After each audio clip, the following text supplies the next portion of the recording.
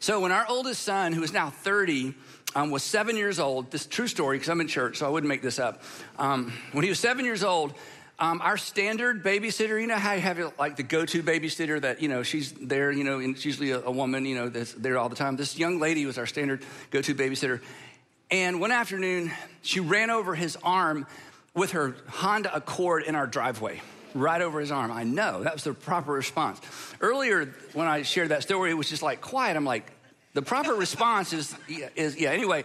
So she ran over his arm in our driveway, so we're all running out there, And the silver lining is from that moment on, Andrew had the upper hand in the relationship. It's very difficult to say no to a child when you ran over his arm in his own driveway with your Honda Accord. Andrew, it's time to go upstairs and get ready for bed. I don't think so. Remember when you ran over my arm with your Honda Accord? I'll take a root beer on crushed ice, please, Now, Melissa, the babysitter, was horrified, as you can imagine. But as it turns out, it was an accident. She didn't mean to run over his arm. She didn't do it on purpose. So when we found out, we were home, she was leaving actually because we just gotten home. She was leaving, it was in the daytime. When we, found out that it was an accident that she didn't mean to, we didn't see any reason to take Andrew to the ER because, it was an accident. Which meant he was fine, right? And I said, Andrew, stop crying. She didn't mean to do it. Stop crying. It was an accident. Besides, he had on Under Armour sweatshirt. I kept saying, you got on Under Armour sweatshirt. You're fine. And it was an accident. Actually, we did take Andrew to the ER, as you would imagine. Some of you are like, what? Yeah, we did take him to the ER because, and this is what we're going to talk about for the next few minutes, so buckle up, because there is no necessary correlation between intent and outcome. There's no correlation, but we'll give you a little wiggle room. There's no necessary correlation between intent and outcome. So if you came for something deep today, that's it. Hey, we're in part 3 of a series. If you've not been tracking along with us, you're coming in on the end of the movie, but that's okay. But if you've been tracking along with us, part 3 of our series entitled The Weight of Your Words. And if you've ever been crushed by someone's words, you understand what we're talking about because we have all been injured or crushed in some cases by the words of other people. Words carry weight. Words leave a mark. Words leave a mark for good. Words leave a mark potentially for bad. Words build or destroy. They discourage. They discourage. They inspire. Sometimes words wound. And our lives, mine included, we have all been shaped to some extent by the words spoken to us, the words spoken at us, the words spoken over us, and the words spoken about us, right? Our lives have been shaped by the words that people said about us. And the other thing that's interesting, we talked about this in the first installment of this series, our lives in some cases have been shaped by words we didn't hear, that we wanted to hear, that we needed to hear, but that we never heard. Phrases like this: Mommy loves you. I'm so proud of you. Don't worry, son. I'll always have your back. And the tension in this whole series is this. None of us doubt that our lives have been impacted by the words that people have spoken to us and over us and at us and about us. We get that. We know how other people's words have affected us. We recognize how people's words have affected us. Well, but in spite of that, we are often slow to take responsibility for our words and the weight of our words when it comes to how our words impact other people. And that should bother all of us. This isn't like a Christian thing or a religious thing. We should all, take responsibility for the weight of our words and how our words impact other people. But if you're a Jesus follower and if you're a Christian, this isn't an add-on. This isn't be a good citizen. This isn't a nice to have. This is baked into the equation. This is baked into what it means to be a follower of Jesus. That we are commanded because of the Jesus, overarching command to love as God through Christ has loved us, baked into or folded into that command, we are responsible to be good stewards of how our words and the weight of our words land with other people. Because we've been called to be others first people. We are one another people. We are others first people. And our words and our tone and our approach to our words and our tone should reflect that. So this isn't an add-on. This is actually part of what it means to follow Jesus, as practical as this may sound. Now, One second, for those of you who are not Christians or you're not a Jesus follower, here's what I would guess. My hunch is that you would be more curious about faith and about Christianity if the Christians around you had been more gracious with their words. You would be more curious and more open to Christianity if the Christians that you know had been more gracious about the words they used about the people you love and the people that are closest to you. So it could be that our words and the weight of our words, our insensitive words and our tone, may be one of the things that drove you away from your Heavenly Father and from your Savior. And I just want to say one more thing about that. Jesus actually reserved his harshest criticism for religious leaders who were not careful and good stewards of their words toward the people they were responsible for. And I hope perhaps that you would find it in your heart to look past some of us, or maybe past some of the Christians that you've had contact with, to our Savior, who has called us to leverage our words in such a way that people walk away from every conversation, because the Apostle Paul I'm going to read this to you at the very end. The Apostle Paul reminded us that every conversation is a construction zone. And we are either building or we are tearing down with our words, and we are responsible for how our words land, for the weight of our words in the lives of other people. So in this series, what we've done is we're unpacking 3 dynamics that are at play in every single conversation you have, or I would say in most conversations that you have. And they're at play whether you recognize it or not. And these 3 dynamics determine what people hear regardless of what we say, and how our words land with them regardless of our intent or regardless of what we mean. And the interesting thing is, and this is the dilemma, this is kind of the hypocrisy of this whole series, is we've all been on the receiving end of all 3 of these dynamics, positively and negatively, which means we should be so dialed into this that we should get these right every single time, and still we don't. So the first one we talked about in the first part of this series was this: that words aren't equally weighted, that some words weigh more than others, and that negatives way outweigh the positives, and that the ratio of our words is important if we want people to hear what we're actually saying. Number 2, the second part of the series, we talked about source determines weight. The source of a word determines the weight of a word. Who said it determines the impact of it. Who said it determines the impact of it. And the takeaway was this: we said that when we're in conversations, we need to remember who we are and what we represent to the person on the other side of us. We should always take into consideration who you are. You should always take into consideration who you are and what you represent to the person on the other side of you, because even though you are in a relationship with them, chances are it's not the same relationship. There's almost always an inequity. And because of that, we should be cautious with our words and use the weight of our words in such a way that they leave a good memory. They build rather than destroy. So today we're going to talk about this third one.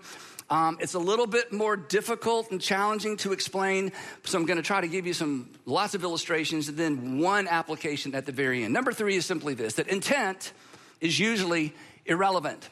That the intent of our words oftentimes is usually irrelevant, because, going back to the big idea I introduced a few minutes ago, there is no necessary correlation when it comes to a lot of things, but especially our words. There's no necessary correlation between what we intended and the outcome of what we said. Now, in the physical world, this is so obvious we don't even need to talk about it. I mean, if you've ever accidentally broken a window, if you've ever accidentally broken your husband's favorite MLB bobblehead, if you ever were visiting at your mother-in-law's house and you broke one of her collector item plates, you get this, right? They were all, in every case, this is an accident. These were accidents, but the window still has to be replaced. The bobblehead still has to be glued back together. And the collector plate, where you have to go online and try to find that exact plate to match the other plates. And, it's just, generally an endeavor of futility. But still, it doesn't matter. The fact that it's broken, there's something you have to do. And here's the other thing. When it comes to physical objects and items, this is so obvious. Again, it hardly needs to be stated. But when it comes to our words, it's easy to miss. An explanation or explaining does not equal repairing. Explaining doesn't equal repairing. We know this with physical objects. Explaining what happened and that it was an accident does not equate to repairing anything. In fact, in some cases with our words, as we're going to see, an explanation is actually irritating When it comes to hurtful words, an explanation is oftentimes irritating. Not only does it not fix anything, it actually makes things worse. When we're on the receiving end, because this is the best way to understand all of this, when we're on the receiving end of hurtful words, accidental hurtful words, and the offender begins explaining what they really meant, it's irritating and it's irrelevant. Because in those moments, we don't need an explanation. In those moments when we've been hurt by someone's words, we don't need an explanation. We need to be glued back together. And an explanation doesn't glue us back together. And again, just thinking of this when we're on the receiving end, when somebody hurts us with their words, we've all been there, and they wonder why we're still upset. They've just given us an explanation and we're still upset after their explanation. Nothing could be more insensitive than that, right? It's like the explaining doesn't do anything and they look at us like, what's wrong with you? But the crazy thing is when I hurt someone with my words, or you hurt someone with your words, we forget all of that. And we retreat to the very thing we don't want the person who hurt us to retreat to. We immediately retreat to intent. I didn't mean it that way. I didn't mean it that way. That's not glue. Nobody's put back together with that, right? That didn't come out right. Wait, let me back up. You can't back up. That didn't come out right. I was trying to be funny. Why are you crying? Everybody's upset. Why? I was just trying to be funny. It wasn't my intent to hurt you. Now, this is so important. Do you know what that statement and the other three statements and statements like them, do you know what these kinds of statements, and we've all said them. Do you know all those statements? Do you know what those statements communicate? And you don't do it on purpose. None of us do. They actually communicate blame. We're blaming the person we hurt for taking what we said the way they took it. I'm blaming the person I hurt with my words for taking my words the way that they took them. If they had not taken my words the way they took them, their feelings wouldn't be hurt. They wouldn't be so upset. So actually, it's not even my fault. It's actually their fault. They were wrong to interpret my words the way they did. It's their fault they got their feelings hurt. They should be more mature. They should be tougher. They should be more professional. They should be smarter. And again, in those moments when we begin explaining our intent, our goal, our intent is not to blame. We're just explaining. But explaining sounds like blaming. Explaining feels like blaming. And you know that, and I know that, because we've been on the receiving end of that. And they're talking, explain. And they think they're gluing us back together, and they're just making it worse, right? Because when someone, or let's just say when we combine an explanation with our apology, not only does the other person feel blame, they actually feel something else as well. Again, we felt this. They also feel pressure. They feel an expectation. Since I've explained myself, I expect you to feel better now. And then when our apology and our explanation doesn't work like a magic wand, you're back in Kansas now. And suddenly I'm supposed to suddenly be transformed and transported back to some moment before where everything's fine, when it doesn't work like a magic wand or a Jedi mind trick, and they're still angry and withdrawn and upset, and we've already apologized and given our explanation. Then do you know what we do? We press harder. I said, I'm sorry. Implication, why aren't you fine now? I expect you to be fine now that I've explained. Why aren't we fine now? Why aren't we, this is the implication, why aren't we back to where we were before I said what I said? Ultimately, this is your fault. I have done my part to get us back to where we were, and you're not back there yet, so hey, I'll wait on you. I've done all I can do. We've been on the receiving end and we hate it, we dish it out, and we miss it. This is a big deal. And the reason they're not better is this. Again, bring this back into the physical world. This all makes perfect sense. For the same reason that my apology for closing my car door on your fingers doesn't automatically transport you back to your pre-crushed fingers condition. Because, don't miss this, apologies don't reverse and erase accidental injuries to the body.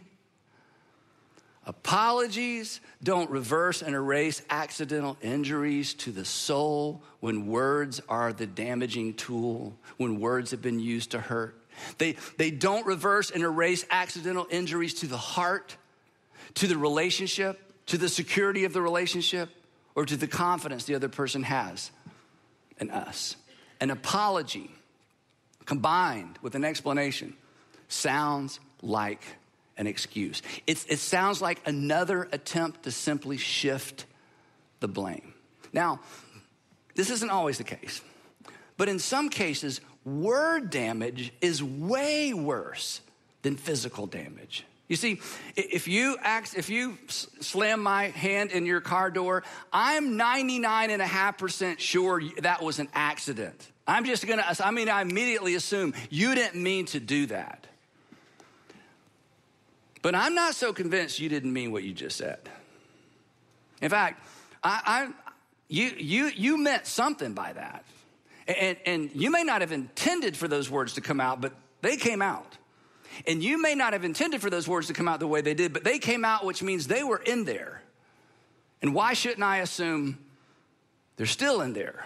I'm not convinced I didn't just learn something about the way that you view and value me. It's a big deal. Let me tell you how big a deal it is. This is amazing.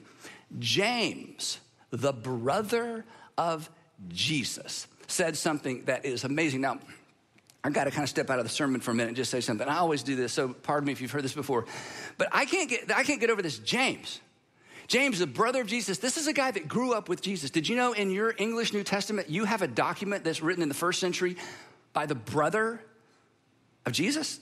You can just download a Bible app and you can turn to James. Forget what you think about the Bible for just a moment. Okay, you have the privilege and the opportunity of reading words, somebody who grew up in the household of Jesus, who knew Mary, who knew all the players, wrote something. I just think that's amazing. I think regardless of what you think about Christianity, regardless of what you think about faith, to have the opportunity to read something written by James in the first century, I just think that's amazing. And here's perhaps the most amazing thing. When James was martyred outside the walls and the gates of Jerusalem, he was stoned to death by the religious leaders because the governor had left, the Roman governor had left, and the religious leaders are like, now we can get him. There's no authority to get us in trouble. They dragged James outside the walls in Jerusalem. This isn't in the Bible because it happened right after the book of Acts. And Josephus records this for us. The Jewish historian talks about James the Just being dragged outside the gates of Jerusalem, being stoned to death. And this is amazing. When James, the brother of Jesus, breathed his last breath, he believed his brother was his Lord. Again, I've asked you this before. What would it take for your brother to convince you that he's the Son of God? James, the brother of Jesus, believed his flesh and blood brother was the Son of God, God's Messiah, God's final King, his personal Lord. That's amazing. I mean, I don't know of any other evidence to the fact that Jesus is who he claimed to be that's better than the fact that his brother came to that same conclusion while he was alive and while Jesus was alive as well. That's amazing. Okay, I had to just kind of get that out. Okay, so here's what James writes in this amazing first century document that got included in the New Testament in our Bible. He says this, and here's something else about this. If you generally think, I don't believe the Bible, you're gonna believe this part, all right? Listen to this. We all stumble in many ways. Any exceptions in the room? Yeah, exactly. He says we all screw up in many ways. We all mess up in many ways. I mean, there's all kind of stuff we do wrong. But anyone who is never at fault in what they say is perfect. Here's what he means by that. He means if you can control your mouth, you have arrived. Everything else is easy compared to that. This is the epitome of maturity. This is the highest standard you can attain to. If you can ever get control of your mouth, James is like, you are golden. You are a mature person. Because there's nothing more difficult to tame, he's gonna tell us, than the tongue, our mouth, the words that we use. In other words, mouth control. Some of you need to put this on your refrigerator somewhere. Mouth control is the ultimate self-control. Mouth control is the ultimate self-control. Listen, this is amazing. You may be, no matter how much you weigh, no matter how strong you are, your mouth has the potential to inflict damage on every single person you know. Your mouth has the potential to inflict damage in the lives of strangers. And the closer you are to someone, you know this, the more power you have to inflict damage on them. I mean, your mouth and my mouth is our greatest weapon. It is also our greatest potential to build other people up. And James says, if you can get control of that thing, you're golden. You're good to go. Because mouth control is the ultimate in self-control. Then he says this. Gives us a word picture that we can all relate to because of the last 10 or 12 years of what we've seen out on the West Coast and some other places in the United States. Consider what a great forest is set on fire by a small spark. That used to be something we would have to imagine. But over the last 10 or 12 years, we've seen what a campfire that's left unattended can do to tens of thousands of acres and neighborhoods and lives that have been threatened and lost and property damage that goes and counts up into the billions of dollars because of a single spark, one act of irresponsibility, or just some freak of nature that starts a fire in a forest. He says one single spark has the potential to burn down an entire forest, lay an entire forest to waste. One single spark. So consider what a great forest is set on fire by a small spark. Your mouth, if I can personalize this, is a fire. Your mouth is a spark. My words, your words have the potential to be the spark that burns down a relationship, that burns down a marriage, that burns down a life, that burns down a child, that burns down somebody's self-esteem, someone's confidence. And we know that because we've had other people's fire inflicted on us. The real danger of a fire is that it spreads quickly. It's not isolated. Starts small, doesn't stay small. A few words have the potential to create a great deal of harm. Now, there are two things you do with an unintentional fire. Two things. You can either try to contain it or you can extinguish it. When it comes to the fires we start in other people's lives with our words, our natural inclination is to attempt to contain it. That's why we explain it. Explaining is not containing. We think it is. Explaining actually spreads the fire, and you know this. Because somebody's hurt you with their words, and when they circle back around and try to explain, it does not help. It irritates you. It reminds you they don't even understand the damage they've done. When he or she begins explaining the words, the hurtful words that they inflicted on you, right?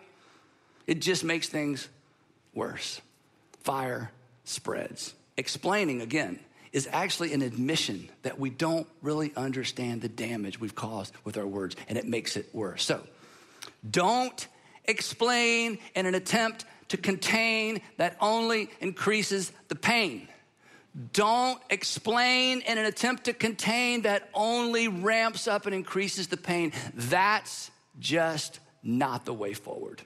The goal for all of us as human beings, but the goal for those of us who are Jesus followers, is to extinguish it, to put it out. And word fires are extinguished with two things, and neither come natural, and for some of us, it's even harder than other people. Word fires, like any kind of relational conflict, are extinguished with a big dose of humility.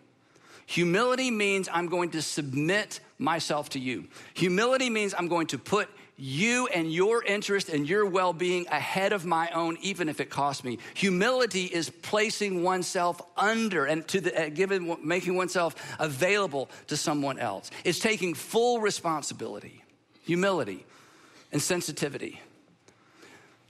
Insensitive words require sensitivity to empower a person to move beyond the insensitivity.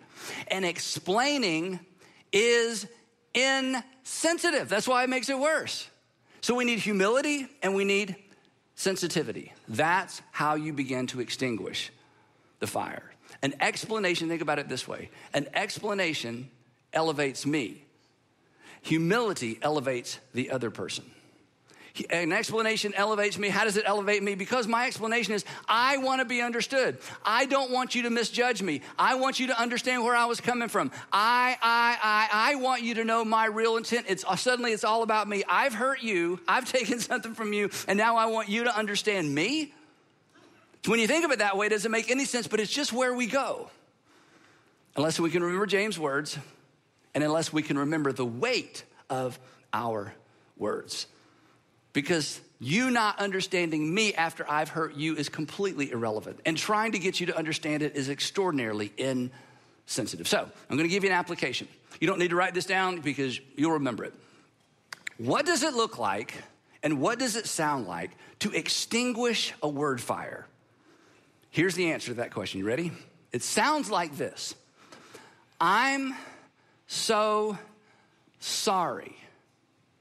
And then here's the most important part.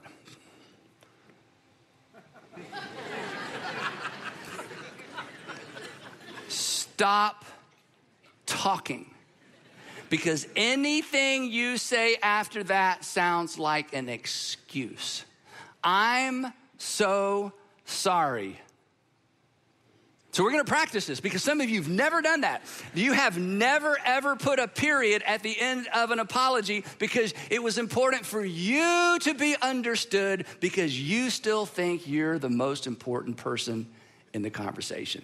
And look, me too. So let's practice this out loud. Ready? All together. I'm so sorry. Well, don't laugh. Okay. Shh. One more time, we gotta be real quiet. Ready? If you're watching at home, play along. If you're driving, play along. Here we go. Ready? I'm so sorry. It's uncomfortable. It's an invitation.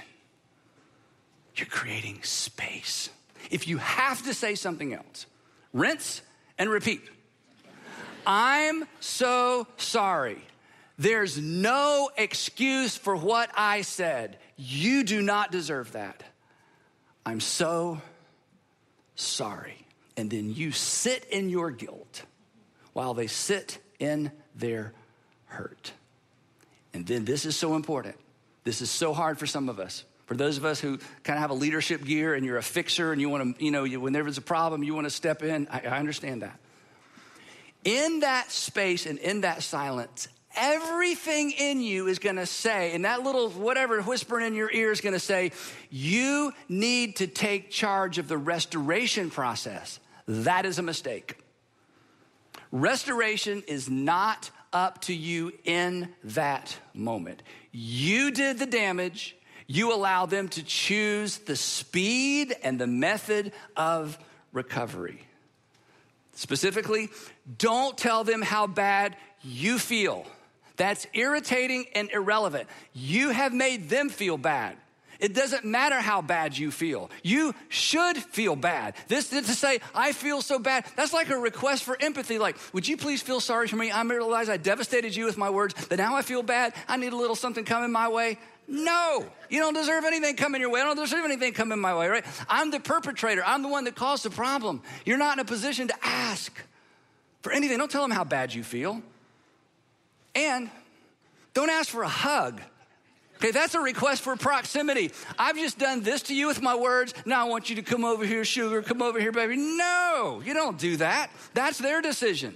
And let me just say something. For those of you with kids living in your home, this is important.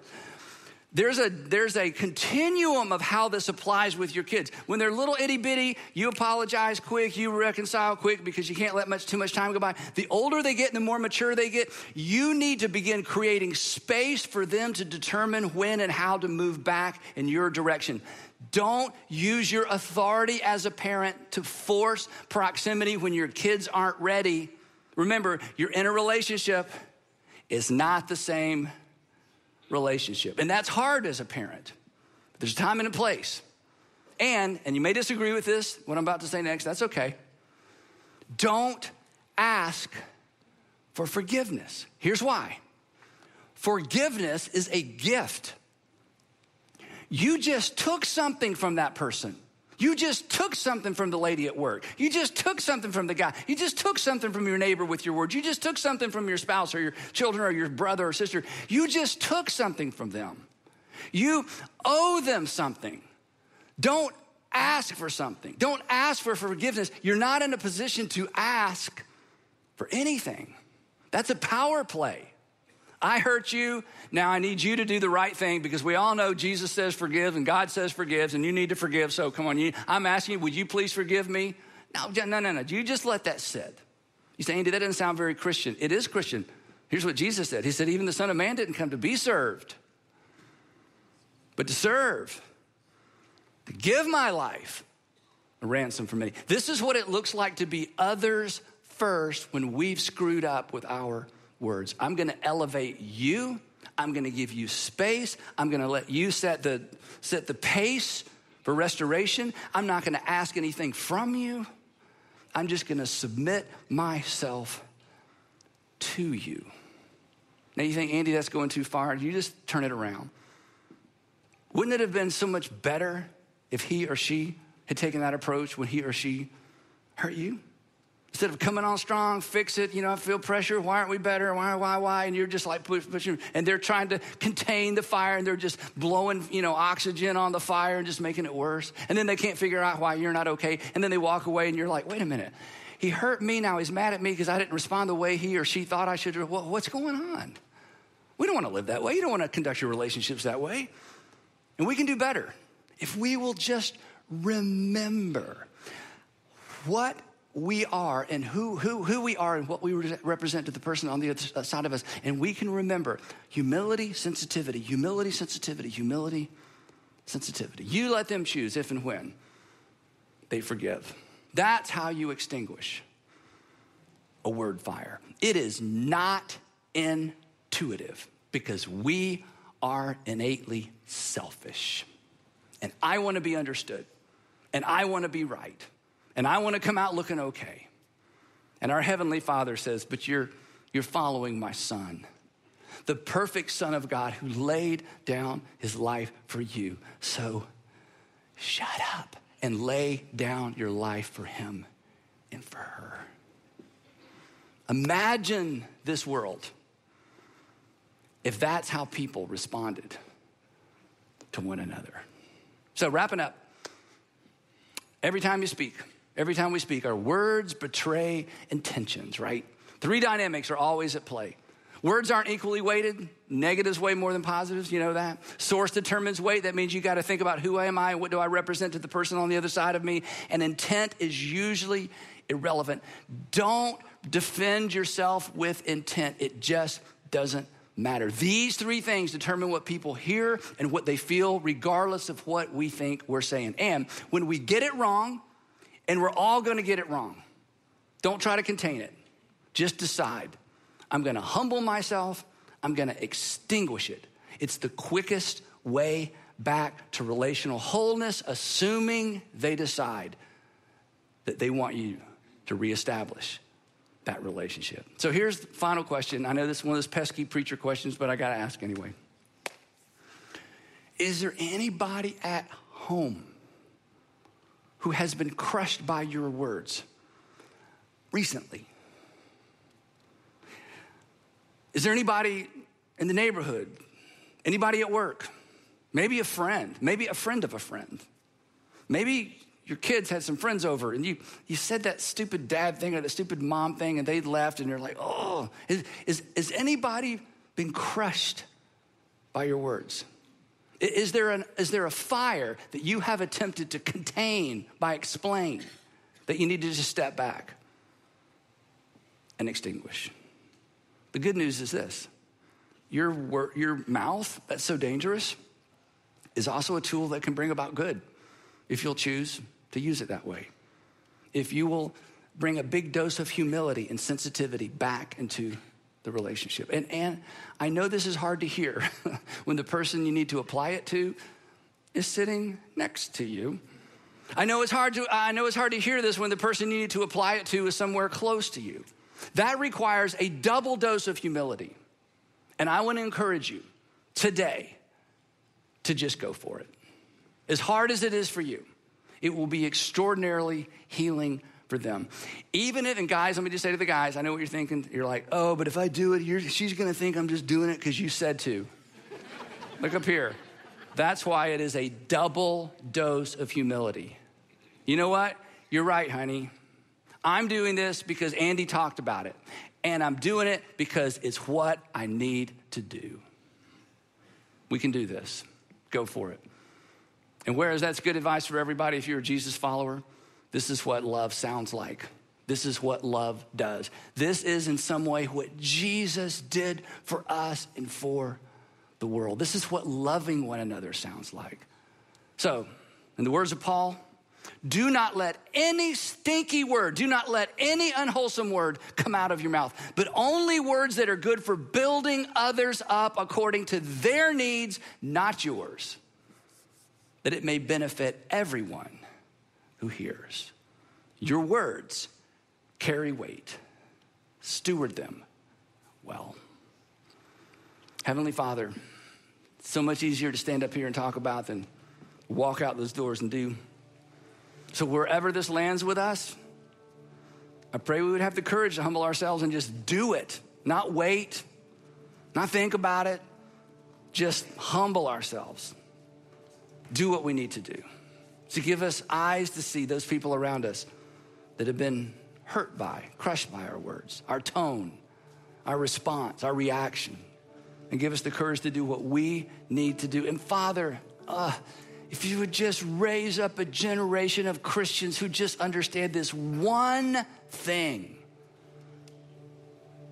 that we would export your grace and mercy through our words in every relationship.